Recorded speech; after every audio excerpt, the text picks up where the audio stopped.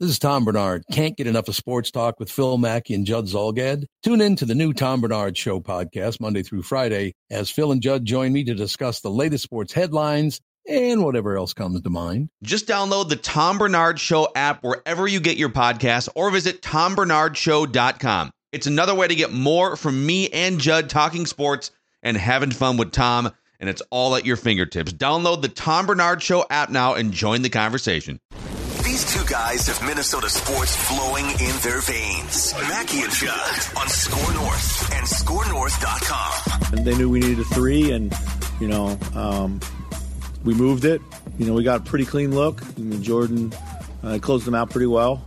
And I was on the verge of calling a timeout there, but I also, generally like to let those plays unfold. Looking back, of course, maybe we call a timeout. We call a timeout. We're up three. Maybe they foul. They have a chance to foul. I thought we got a good look. Looks, I don't know what the word is. Exasperated, a little depressed, a little strung out, a little Finchy. That was weird. I was reading his post-game comments, too, in today's Star Tribune story. I don't understand where his head is at. I'm not lying.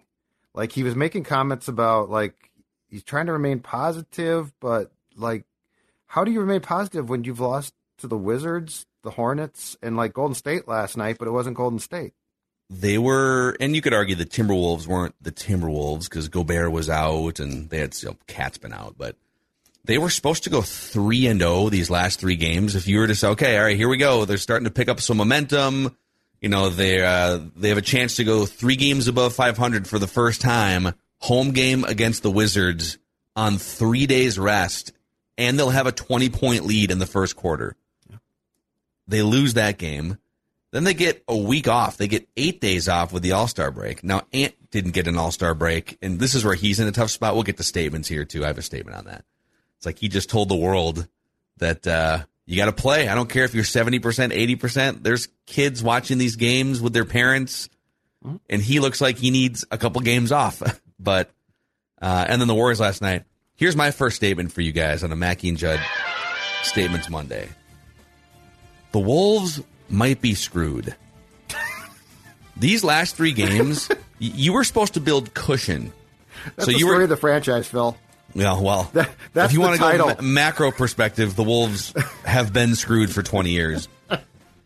But let's grant them, because they are the Wolves, and so they probably weren't going to go 3-0 in those games. But even if they go 2-1, that gets them to 33-30, so a little bit of cushion. You're right in there for the 6th seed.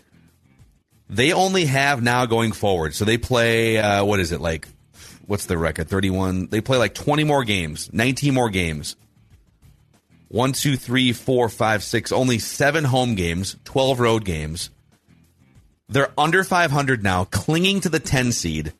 They play at Clippers, at Lakers, who are now a beast. They just came back down 27 to beat the Mavericks yesterday. At the Sacramento Kings, highest scoring team in the NBA. Then home on TNT against the Philadelphia 76ers. Those are your next 4 games. You're going to be an underdog in every one of those 4 games. And then after that, so you get Brooklyn at home, the Hawks, whatever. You have to play Boston. You still have to play another game at Golden State, another game at Sacramento, another game at Phoenix, another game against the Lakers. Damian Lillard just dropped 71 points last night. You're going to play Portland again.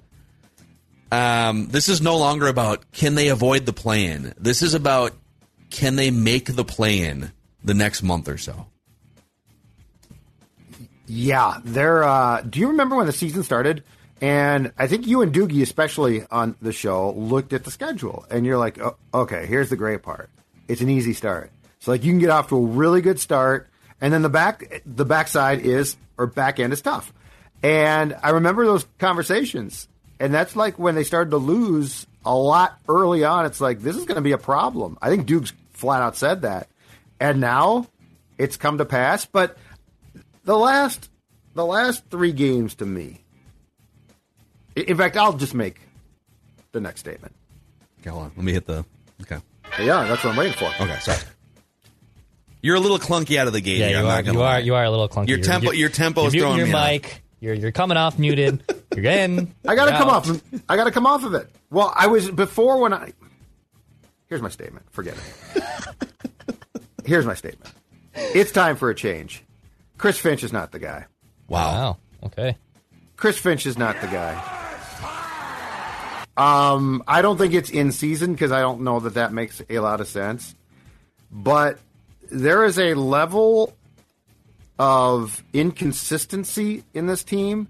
There is a level of maddening defeats where Finch just openly gets up there and says, our effort really wasn't there tonight. And look, he might be an offensive genius, but a head coach is more than that. A head coach also has to know how to push buttons. And it's apparent to me that Chris Finch doesn't know how to push buttons. And I think I've seen enough at this point for a team that was supposed to be not a get in the play-in team, but a team that was and made a trade to be a top 8 team. And at every turn, it seems like just when they're about to prosper, 500, okay, here we go, they fall back. And like last night, Finch again had no answers. It's like he's the exasperated high school basketball coach who doesn't really know what to do at this point. And it's just, to me, like this is not a team that should be anywhere near, and I know that guys have been out, but you can always make excuses. This is not a team that should be anywhere near where they're at as far as growth goes. So I think I've seen enough at this point. Through the twists and turns of this season, I haven't seen enough from Finch to say this is a guy that can lead a team. It's so interesting. Last year he did such a great job with, kind of an eclectic group of players, right? Jared Vanderbilt is this sort of Swiss Army knife, and you had Patrick Beverley and his whole personality and getting everything to gel. Anthony Edwards and D'Lo and Cat, and even the Wolves, I think, were the highest scoring offense in the NBA last year.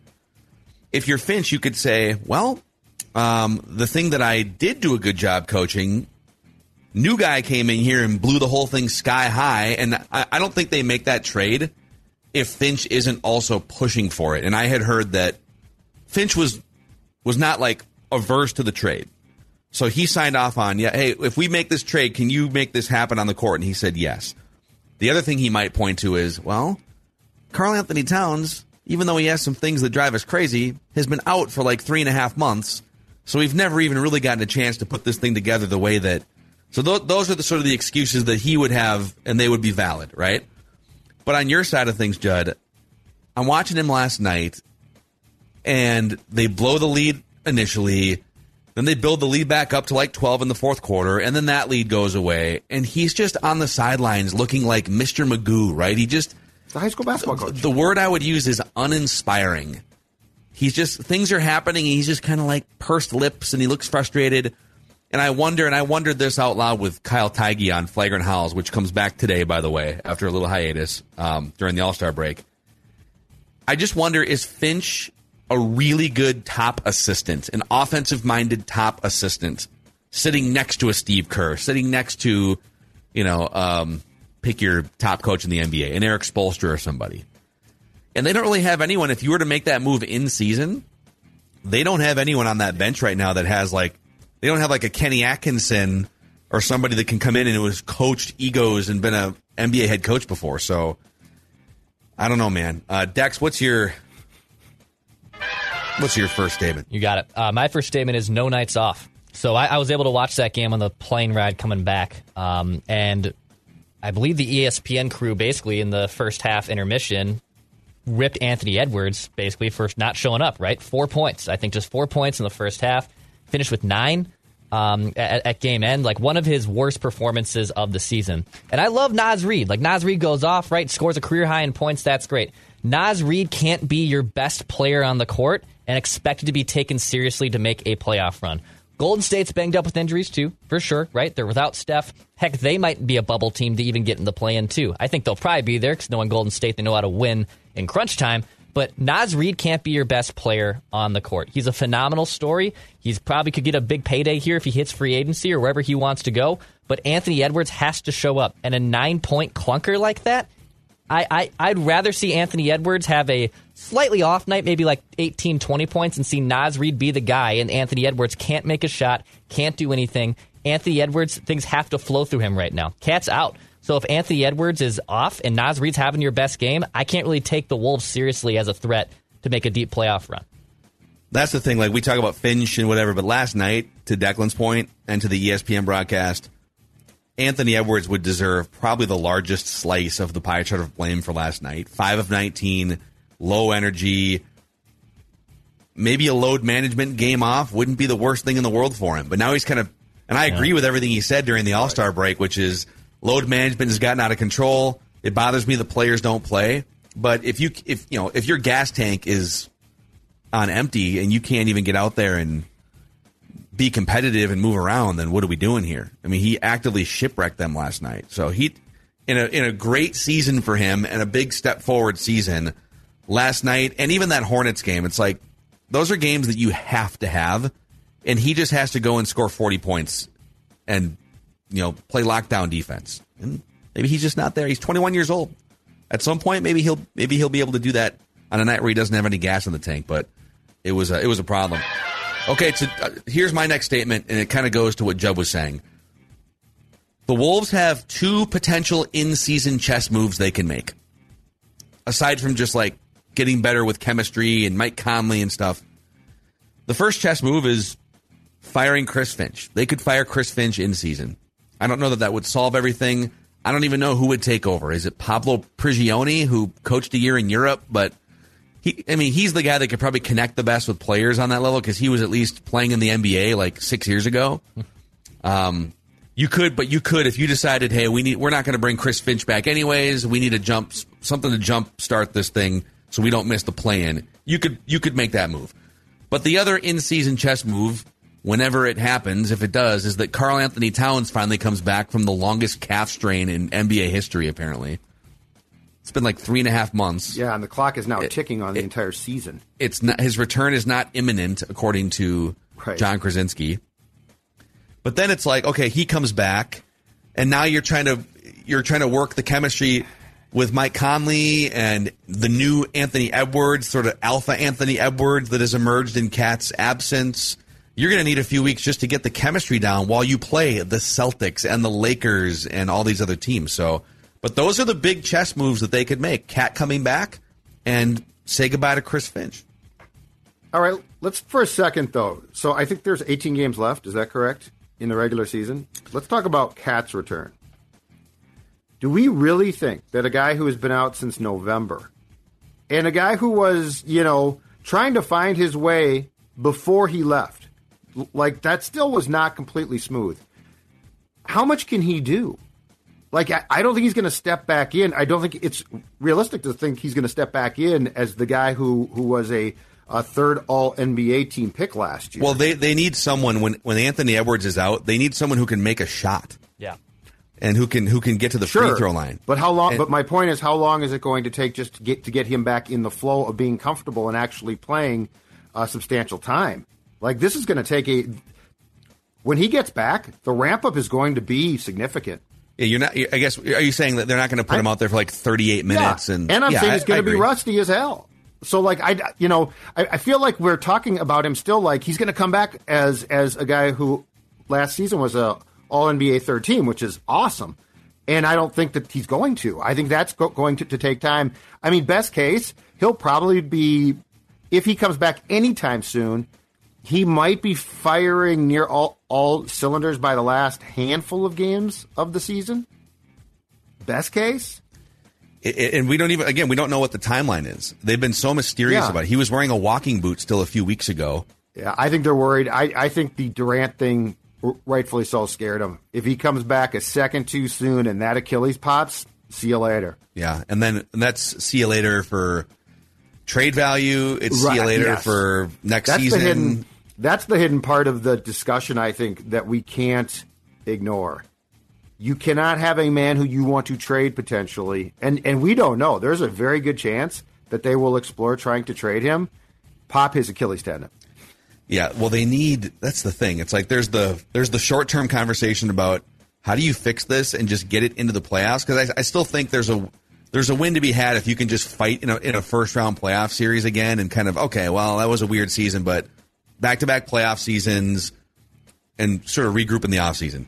Missing the play-in would be such an embarrassing black eye among the 50 black eyes this organization has already had. Yes. Like, to not make the play-in, which I think at this point is likely. I think unless Cat comes back and he's incredible, losing those last 3 games has derailed your season.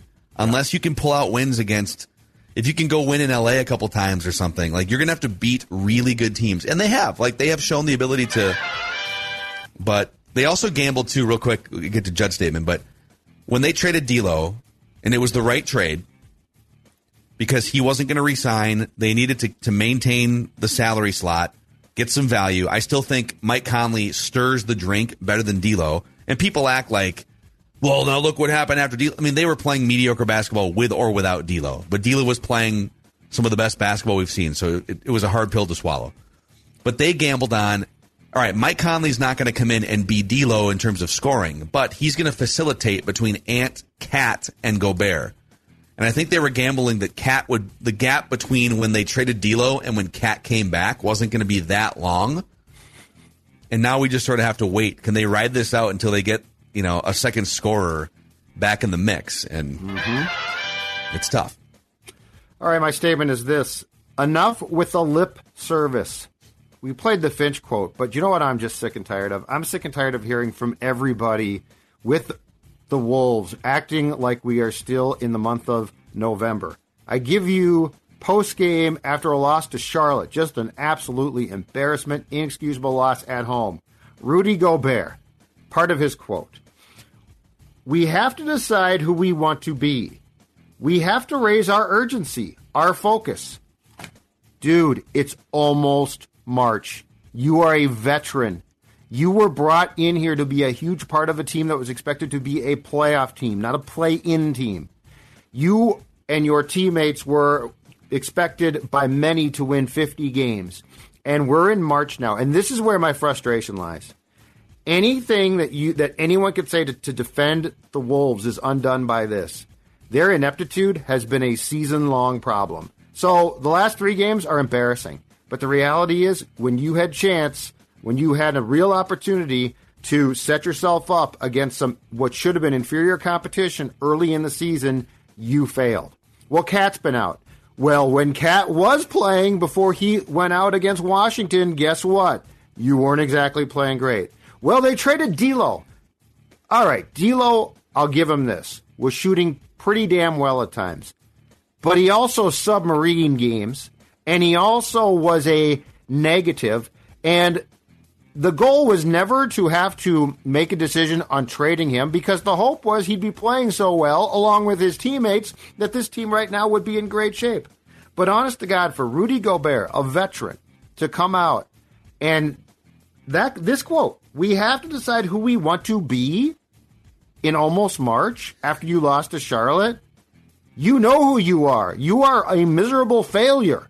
I want to know, like, there's been all this cryptic, sort of cloaked language coming out from these post-game press conferences, going back to the loss to Detroit on New Year's Eve, and Naz Reid comes out and says, well, we know what the problem is, but I know what the problem is, but I'm not going to talk about it with you guys. And Rudy coming out constantly and talking about, we need to this, we need to that. And Anthony Edwards, we need to this, we need to that. Conley and Austin Rivers, like, who's the we? Who isn't playing? And you can see it sometimes by just watching games. The energy levels are weird.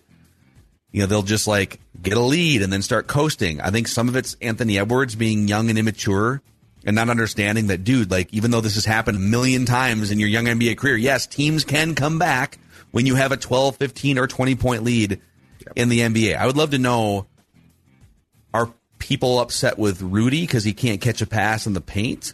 Are people upset with the coaching staff for not making adjustments?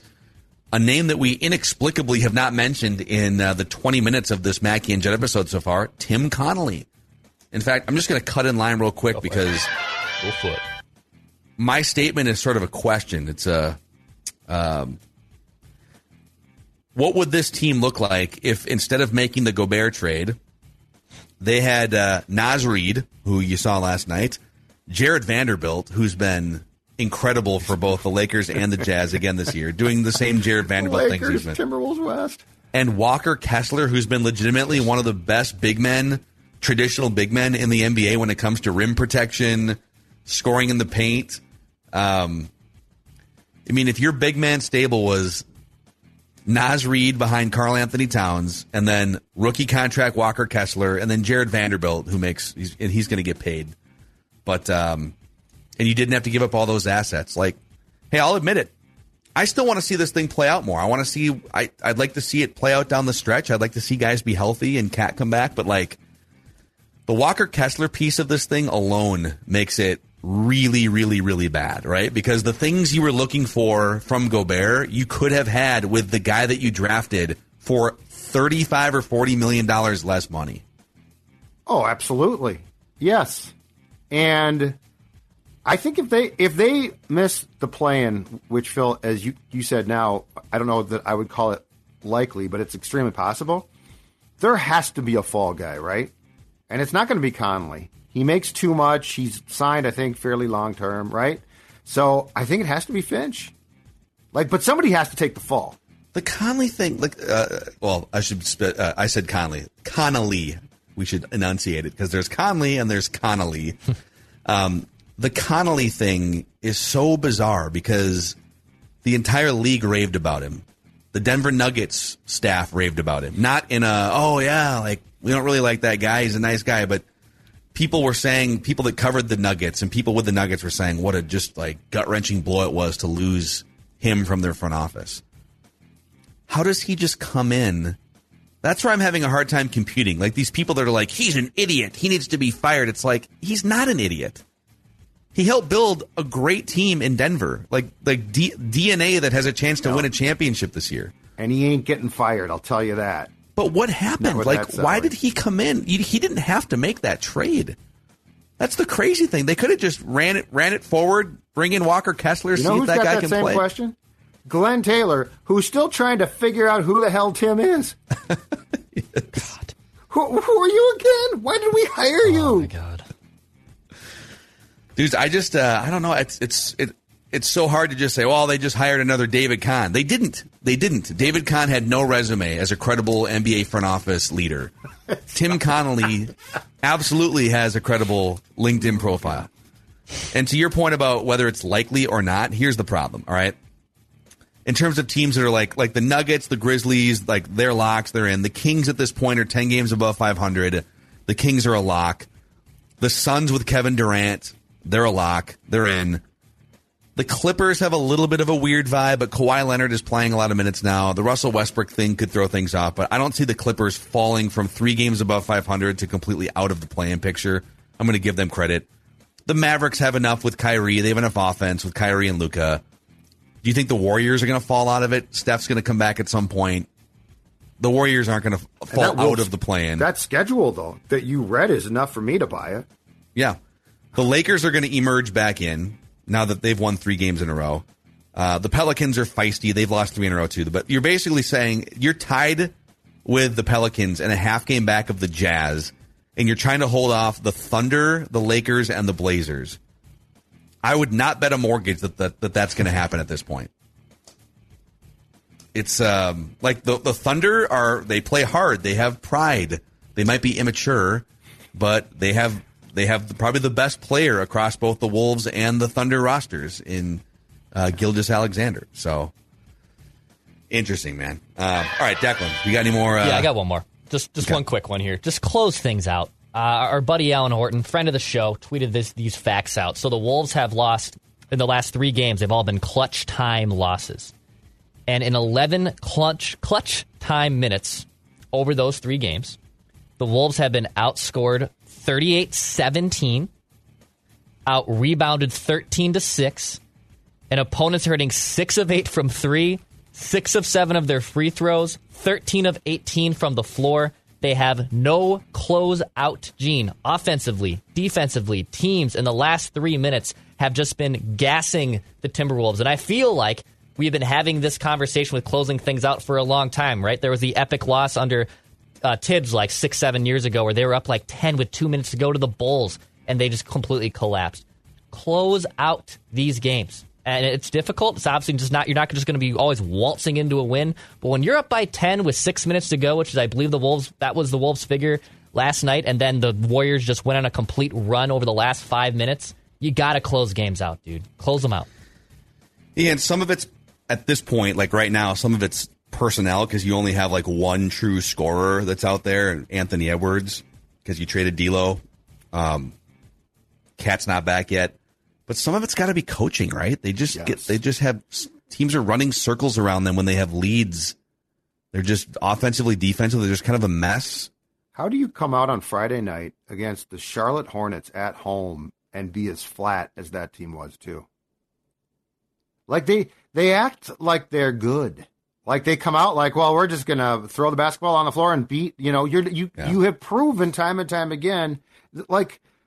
As Dane Moore tweeted last weekend, the amount of games this team has lost to just not a great team, just inferior opponents is such an indictment.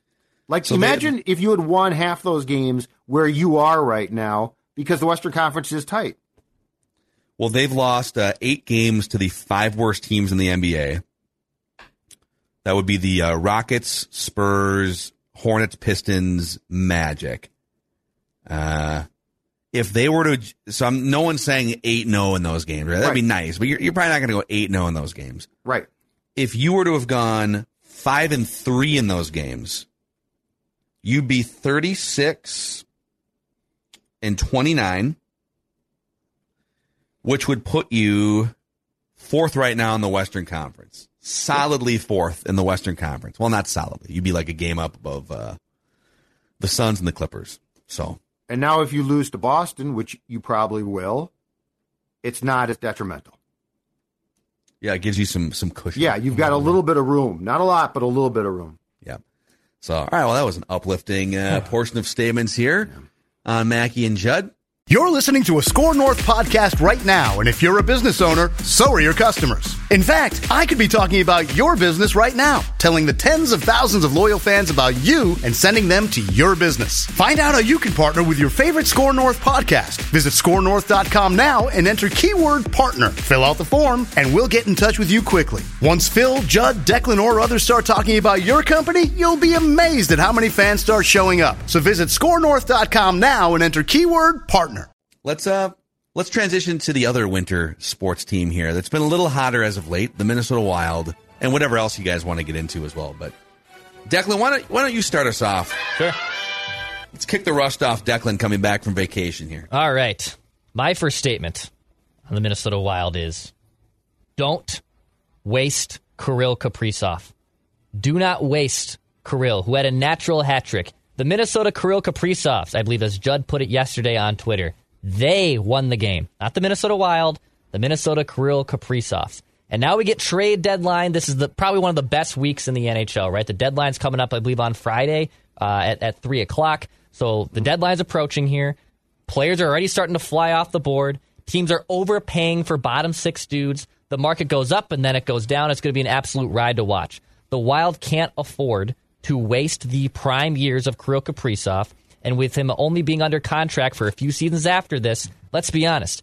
If he hits UFA status again, it's going to be a bidding war, and Kirill Kaprizov could bolt. This is by far the best player the Minnesota Wild have ever had. It's not close. Marian Gaborik in his prime, this isn't close. Parise in his prime, wasn't close. They've had great guys like Eric Stahl who have popped up and scored 40 goals for them. Still, not even close. You cannot waste a season from Kirill Kaprizov and a career of Kirill Kaprizov when you have a chance here where you're still kind of knocking on the door, potentially even winning this division. You're not just a bubble team on the wild card. The bottom of the Western Conference of the bottom feeders is really starting to distance themselves. The Wild are most likely going to be a playoff team. Where they fall in the seedings, we'll still have to figure out. But you cannot waste these prime years of Kirill Kaprizov. And if Bill Guerin wants to make this team better, make it a little deeper, so it's not the Minnesota Kirill Kaprizovs where opposing teams are just going to go off and try to shut him down, which is what the Vegas Golden Knights did 2 playoff seasons ago. You need to get him a little bit more help, so do not waste the prime years of Kirill Kaprizov. I did a deep dive on this thought because I totally get what you're saying, and my statement is this. Maestro? Oh, sorry. Yeah. Maestro? See, I was doing the perfect segue there because I got off to a rough start last time, and no one's ready now, huh? How about that? Don't get your hopes. No, I thought you were going to react to Declan's statement. No, I am. Ignore Declan's statement. I'm going to follow up Declan's statement with mine, which is how this show is built when it's really firing on all cylinders on a Monday. Don't get your hopes up. And here's why. All right. So I do think that there's a chance that Bill Guerin makes a trade before Friday's deadline. He certainly has the cap space short term to do so. But, one, he has already made it very clear, unless he's not telling the truth, and Bill Guerin shoots about as straight as any executive I've seen. So until he just flat out lies, I'm inclined to believe him a little bit more. One, he isn't going to give up a high draft pick. He said, I'm not going to give up top prospects or my first-round pick. Two, the talent pool, because of trades already made, including Timo Meier being sent from the Sharks to the Devils, and there were about 3 or 4 trades yesterday. The talent pool when it comes to scoring is drying up, and it sounds like Patrick Kane is going to go to the Rangers, so he's still out there, but he's really not. 3, here's the other problem. One scorer in your top 6 is not going to save the day, not when, and I'd like to go through a list of players, follow along and comment as you will, not when Boldy, Greenway, Foligno, and Gaudreau aren't scoring, and even Eriksson Ek has 2 assists and no goals in his past 6 games. But I would like to give you sample sizes that are large enough that I think that we can confidently say there's no cavalry coming from within. And if you're going to add another scorer, that's great, but you need more help than that, okay? I'm going to go through a list of 4 guys here who are on various lines that play a lot. So I'm not doing like Ryan Reeves with no goals. Matthew Boldy in his last 13 games, no goals and 4 assists. He has 16 goals in 60 games, but no goals in 13 games. It gets way worse than that. Jordan Greenway, who might be traded, and by the way, if you trade him, you're just going to be trading him away to trade him to create cap space. So you're going to get really, at this point, not much back. Jordan Greenway in his last 23 games, no goals and 1 assist. Jordan Greenway hasn't scored a goal since he scored a goal on New Year's Eve, would you say you do here? 2 goals and 6 points in 43 games. And didn't want either Guerin or Dino have to sit him down and Guerin did. Reset the and Greenway said, I expectations? didn't really need that, which is absolutely BS. What do you think that conversation was like? Hey, Jordo, so you've done nothing for about 2 months now? He didn't call him Jordo, and there were a lot of F-bombs involved. I guarantee. Knowing Bill Guerin, there were a lot of F-bombs in play. Marcus Foligno, last 33 games, 1 goal, 8 assists. 4 goals in 47 games. Freddie Gaudreau, last 18 games, no goals and 5 assists. He's got 11 in 60 games. Hartman has heated up of late, but even he has only 9 goals in 38 games. Now, they have talked about acquiring a guy by the name of James Van Riemsdyk, who we've talked about on Judd's Hockey Show, from the Flyers. James Van Riemsdyk, who ordinarily does score, this year in 40 games has 9 goals and 23 points. So he's playing about the same as Hartman has, who we have basically been down on, rightfully so, for not scoring more. So as much as I would love to say, hey, go get a center for Kirill, go get help for Kirill, the clock has been ticking, guys have been gone, and that's Bill Guerin's decision. And when I just went through a list of guys on your team who currently aren't scoring like that, I don't think one guy saves the day in the playoffs. Unfortunately, as Kelly Campbell, the former Viking, once said, I think it is what it is. It is what it is. Okay. I'm going to transition into a statement to respond to Judd's statement, so we can keep the line going here. Okay. The ball's being passed. I trust Bill Guerin. I trust whatever he does this week. I trust, even if he doesn't make a splash move, I trust that it is with Declan's statement in mind. I don't think it's lost on him that they have a 25-year-old, in terms of the Wild's 20-year history, a generational superstar here that you don't want to waste. But if he determines that, you know what, this is not the week to make a big move for reasons X, Y, and Z, waiting until the summer or some other future date is the right way to go. I think Bill Guerin has earned the trust of Wild fans. How hard of a decision was it, maybe not for Judd, but to say to Zach Parise and Ryan Suter, guys, I know we make the playoffs pretty much every year with you. The road stops here for you. You get off the train now. We will eat cap space for multiple years just to get you out of here. Oh, my gosh, what a risk. Wow, this guy comes in here, tells the owner, hey, we're going to do this. Has to convince Craig Leopold, right? It was the right move. They bounced back immediately. Playoffs. Now it's Kaprizov's team. There's room for young players to emerge. Eric Zanek has been better in the last couple of years. So, like, the big moves that he has made to this point largely have worked out. I think he deserves a chance to mold this thing around Kaprizov even further while they have to swallow the cap penalty here. Is it another year or 2 years? 2 more years of having to eat some of that. Yeah, buyouts. Yeah.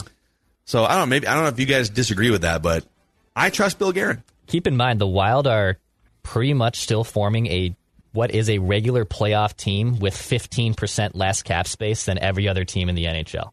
So think about all the other teams that have a full list of cap space that don't have a $14 million penalty going against them, and the Wild are still knocking on the door, potentially winning the Central Division. It's incredible work by Guerin.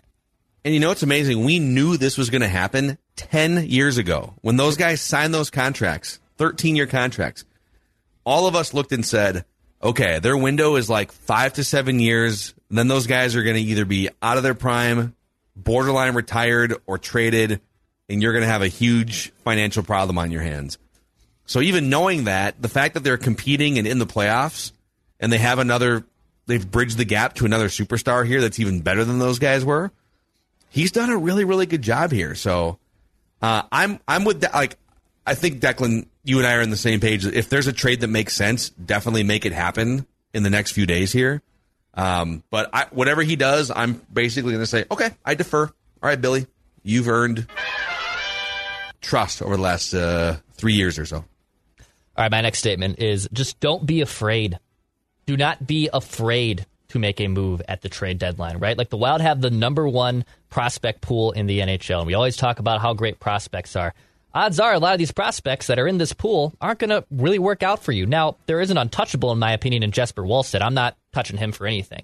And Marco Rossi, I believe, is still going to be here long term. I don't know if he'll be called up this season. In fact, I'd probably put the odds that he is not called up, and hopefully by the start of next season, he's indeed here for the long haul, isn't just an up-and-down player, doesn't have to bake in the minor leagues anymore. But don't be afraid to move prospects. Kind of back to my original point of Kirill Kaprizov. You only have him here through the 2026 season. So you have 3 more years of Kirill Kaprizov. If that means you want to trade some prospects, trade some draft capital in that time period that you have Kirill, go ahead and do it. You know, we just talked about how the Wild have $14 million in buyout penalties that are hurting them, and they're still being able to formulate good teams. I'm not concerned too much about 2028 they didn't have the first-round picks from 2022 through 2025. And yes, Chuck Fletcher traded them away like all the dang time like they were pieces of candy. But again, it didn't completely shipwreck you, right? You didn't become the worst team in the NHL for years and years on out. So don't be afraid to trade those prospects by the time the deadline does hit the buzzer this Friday. Mm-hmm. Examine your priorities. All of us, not just Declan. Examine your priorities, okay?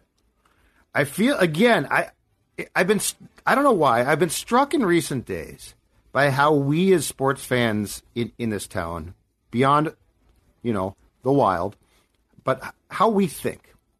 And I think our priorities get goofy at times. And I think it's the media does it, so it's our fault as well.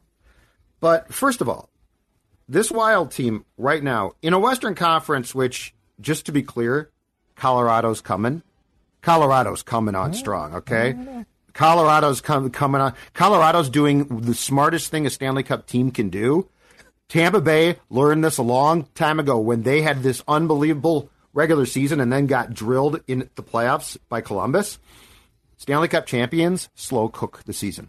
There's no reason to go. If you are going to go pedal to the metal for 82, you're crazy. What you need to do is slow cook it. The Avs are coming. So they're going to be, in my opinion, the class of this conference at the end of the day. But right now, this Wild team, to their credit, has 72 points and is second in the Central Division. So number one, this team got you here. There's an argument to be made of, okay, allow it to play out. And here's why. And here's where the priorities get goofed up. We become so conditioned as a sports society to look at trade deadlines with teams doing anything and being like, got to make a trade. You got to make a trade. You got to add. It's not what the trade deadline was built for from an executive standpoint. What our frustration, for instance, for a long time with the Twins wasn't every single year, you got to make a trade. It was, okay, this team looks like it, with a little bit of seasoning, could go a long way. This Wild team, though, it ain't there yet.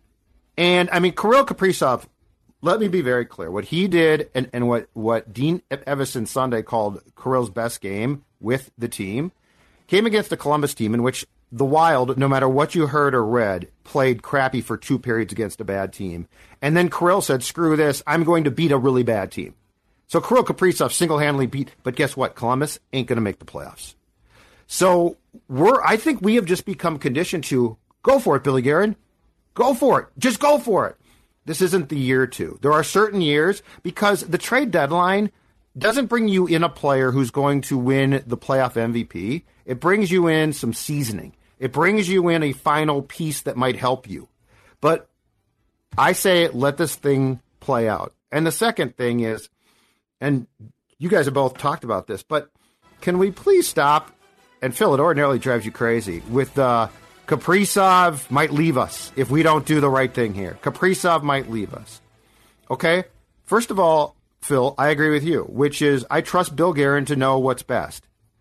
You can't operate with the fear that Kirill Kaprizov's contract is going to come up and then, oh my God, he's going to leave. Because one, if he's going to leave, he's going to leave.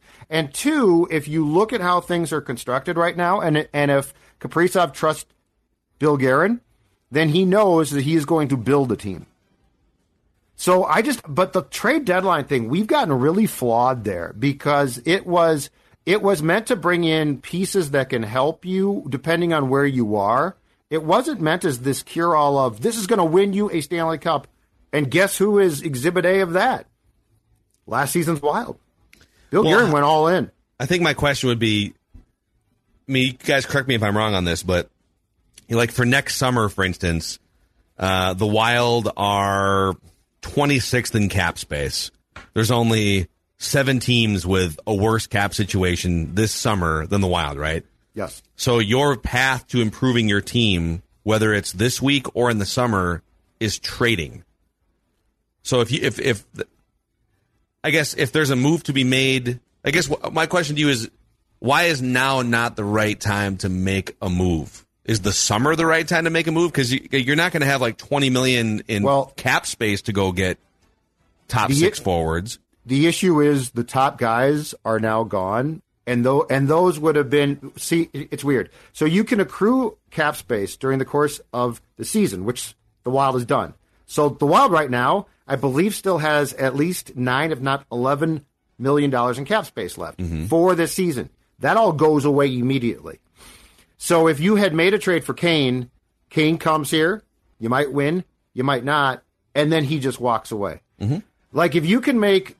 And my point is, one guy is not going to get you where you want to go. You need an entire team. I just gave you a list of guys who need to be contributing. If they all were, then I would say, yeah, bring in But Kane. Is there a path for it to be fixed and put into contention for next season? Or are you saying that they're just sort of screwed for like the next 2 years? I'm saying that you're going to have to do it through the cultivation of your young players. The only guy who intrigues me for right now is if you could make... And I think the answer to this I've checked is no. If you could make Brock Besser, who's got time left on his contract, work, I would take him. But the Canucks would have to take on some of the salary from Besser, and it would also, like, you would have to then trade the Canucks more. I would be curious because if the Canucks are going to do salary retention, it gets more expensive for you from a prospect standpoint that is going to have to go there. But the reality is I need more scores. I need more of the young players to come up and fill this team out. and then I would look at a potential short-term move.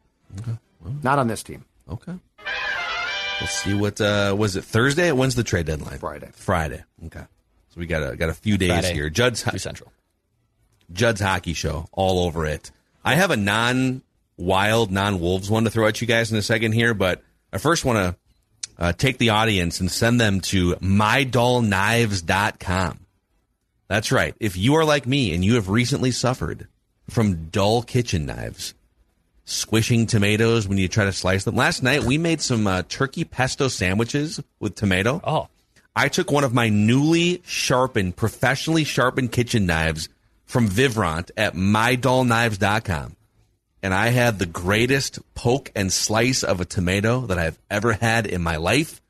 It's a game changer. All of you out there likely have kitchen knives.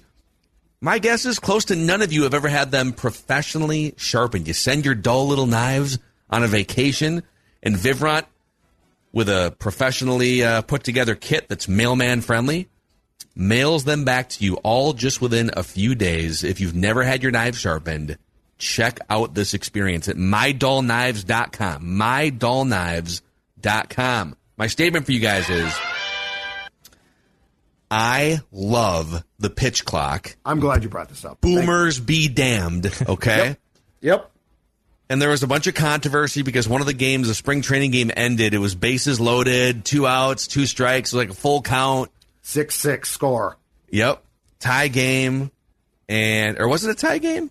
Did they just end in a tie? Yes, they just called the game off. Okay. That was it. And the batter was not paying attention to the pitcher. He was in the box, but he wasn't looking at the pitcher with 8 seconds left on the shot clock, so to speak, the pitch clock. Yep. And that is a violation. And so the umpire, at first the batter thought, oh, it's a balk or something, or I'm walking in the game-winning run, and the umpire's like, no, dude, you weren't paying attention. We got to go here. This isn't baseball. You need to give these guys more time. No. This was baseball when more people watched it, like 15, 20, 25 years ago. The average game time in spring training, it's like a 1-week sample here, has been cut from 3 hours and 1 minute down to 2 hours and 38 minutes by just getting rid of the idiot shenanigans, walking around the mound, all these these nervous ticks and things, adjusting your batting gloves, call time, rub up the baseball, stuff that no one is tuning in to watch. You're cutting all of that fat and just getting it right down to the action, and I love it. Isn't it fantastic? I love the pace. I was kind of hoping you'd disagree, but... No, are you kidding this. me? I've been trying to cut this thing down for ages now, and I love that's, baseball's meant to be like the slow nuances. I mean, if you hate this, you have nothing to do with your life other than sit there and watch games. And it's boring.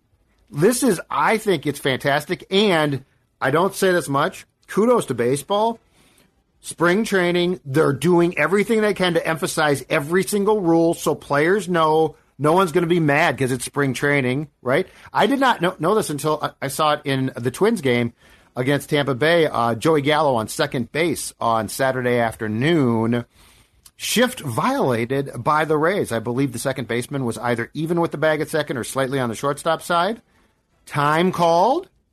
Gallo says, "Oh, good, I get to go to third." They said, "No, Joey, it's just a ball." But it's a ball. So I think that this has been implemented geniusly because unlike football, where it feels like week 1 is just a complete gong show, like they're going to have a month of games. So if you don't get this by the end of a month, it's going to be a gong show in that month, just as it was great. This week. But this is the time for the gong show. I enjoy this. Spring training games makes it more fun. Yes. But if you don't get it by the time the season starts, that's a you problem. I'm with you, Phil. It's funny. You got to give them 30 seconds instead of 15 seconds. No, 30 seconds is how we got here in the first place. Yes. But the average pitch takes a freaking half hour. Someone reposted a video from a couple years ago, I think it was, Zach Greinke playing for the Diamondbacks. And they superimposed in the background a full Kentucky Derby race between the time that Greinke threw his 2 pitches. So it's like, okay, here's the pitch, and then the Kentucky Derby starts, and Greinke gets the ball back, and he's rubbing the ball up. And then he gets on the rubber, and he's looking at the sign, and the catcher does the sign over again. Then Greinke steps off, and then the batter steps out, goes and gets some more pine tar, and then Greinke asks for a new baseball, and the ball comes back, and they're coming around turn 3 of full Kentucky Derby race between pitches. That's the other thing too that I love about this is that, and yes, I'm old, but I think young here. Baseball's done a lot of really cool things to make the game more intriguing. For instance, you throw over a third time, you don't get the guy, that's now a balk. Yeah. Well, that's not baseball. No, it's more fun. Like, I'm sorry, and yes, I agree that I wouldn't want this for the playoffs. I think the guy on second to start the 10th, it might be a little premature, but I love it because it's strategy. It's immediate strategy that's forced. You know what I would do? And I love a baseball purist. I would put a runner on second base every inning. Every inning starts with a runner on second base. It does force strategy. Let's go, baby. Let's get more runs. It's more runs right there. Let's beef up scoring. Let's beef up the action. Let's make it happen. That's probably a little extreme. That's a little extreme. But you can't put her. That's not baseball. They literally pull guys off the ice to make hockey overtimes go quicker. Yeah. And by the way, the coaches have found a way to bleep that up. Well, here we go. You're going to rant about 3-on-3? I did on JHS. I'll tease to it that I did it with Age. If you want to hear an old man yelling No. They've slowed it down.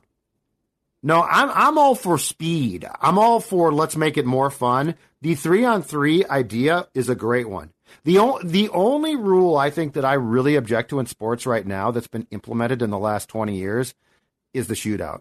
I think that's the only one I don't like. 3-on-3 is great, but when it's done right. I would love to see some variation of 3-on-3. I'd rather see 2-on-2 before a shootout. Just keep taking guys off the ice until someone scores a goal. Anything that keeps a semblance of the game that you're supposed to be playing, which, by the way, baseball's doing. They're tweaking the rules, but they're not changing the game. Yeah. It's amazing. It's amazing how some people can object to, let's move a little faster between pitches, shall we? Well, that's what baseball is doing. They're saying, look at what's happening in some of these games. Guys are taking a half hour between pitches. Stop. And who likes to see 3:25 for time of game in a box score? Dude, it's a TV show. That's what the NFL understands that the other leagues don't. Well, that baseball doesn't. I think the NBA gets it, and the NHL kind of gets it. But this is a TV show. That's where the bulk of the revenue is coming in, through TV. You are competing against all other things on TV. So if I tune into your sport and all I see for 30 minutes is guys scratching themselves and walking around the mound and calling time and meeting of the minds on the mound, or a laser hit right at a well-placed third baseman who's playing in short right field. Oh, God. What are you holding? Got a little of this. Baseball bat. Got a little of this. Little pine tar. Look at this pine tar. Old school pine tar, huh? Got a little pine tar on there. Stop doing that to the bat, actually. You're dirty old. We're going to go before Judd. Who's a dirty old man now? You got to get in the studio. Yeah, I do. All right. See you guys. Mackie and Judd. See you tomorrow. Love you too. Bye.